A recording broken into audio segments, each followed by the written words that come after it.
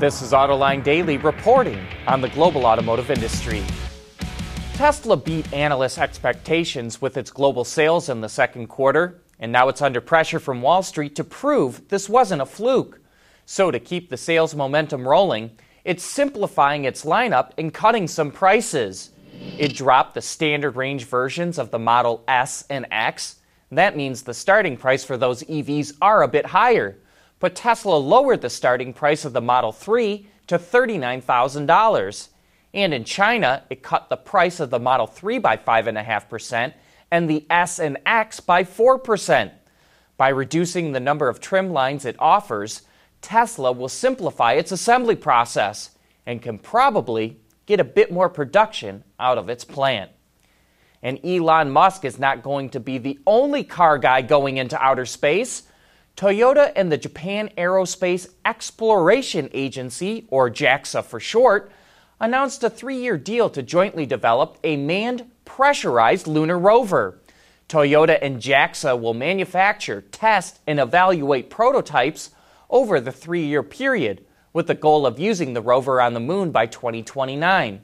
The vehicle is about the size of 2 microbuses, is powered by fuel cell technology, and will have a range of 10,000 kilometers or 6,200 miles.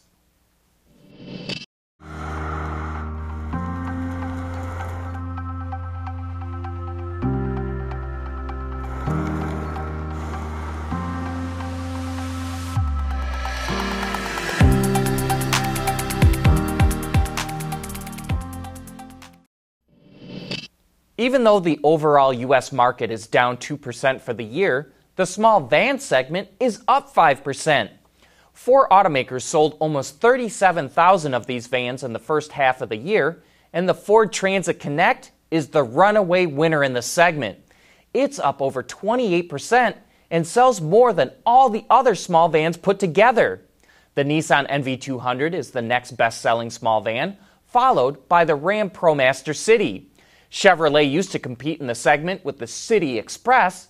It was just a rebadged version of the NV200, and sales were the worst in the group, and GM stopped buying the vans from Nissan a year ago.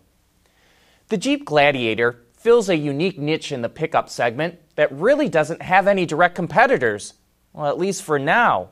But Auto Forecast Solutions reports that there will be a pickup version of the Ford Bronco that goes into production in 2024. It will be built at the Michigan assembly plant that will make the regular Bronco.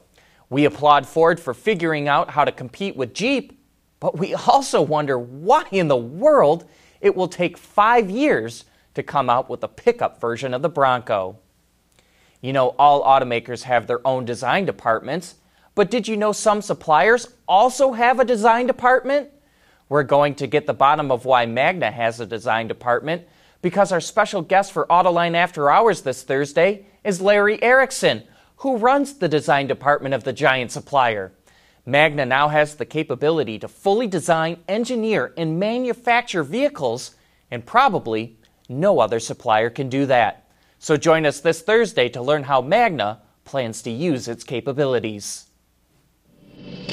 Autoline Daily is brought to you by Bridgestone Tires, your journey, our passion, and by DuPont, transforming industries and improving lives through material science. Artificial intelligence is starting to play a big role in the auto industry, and BMW is showing off how it can improve its stamping process. Dust and oil residue left over from stamping metal parts were occasionally confused as very fine cracks by the previous inspection process. But AI can compare newly manufactured parts to the master part so that false defects aren't flagged, and that cuts down on complex manual inspections. And these inspections are not limited to one part of the vehicle. An AI application in the final inspection area compares the vehicle order data with a live image of a newly produced car, and if anything is off, like the X-Drive badge is missing, a notification is sent to the final inspection team. BMW says it uses AI to maintain high-quality standards and relieve workers of repetitive tasks.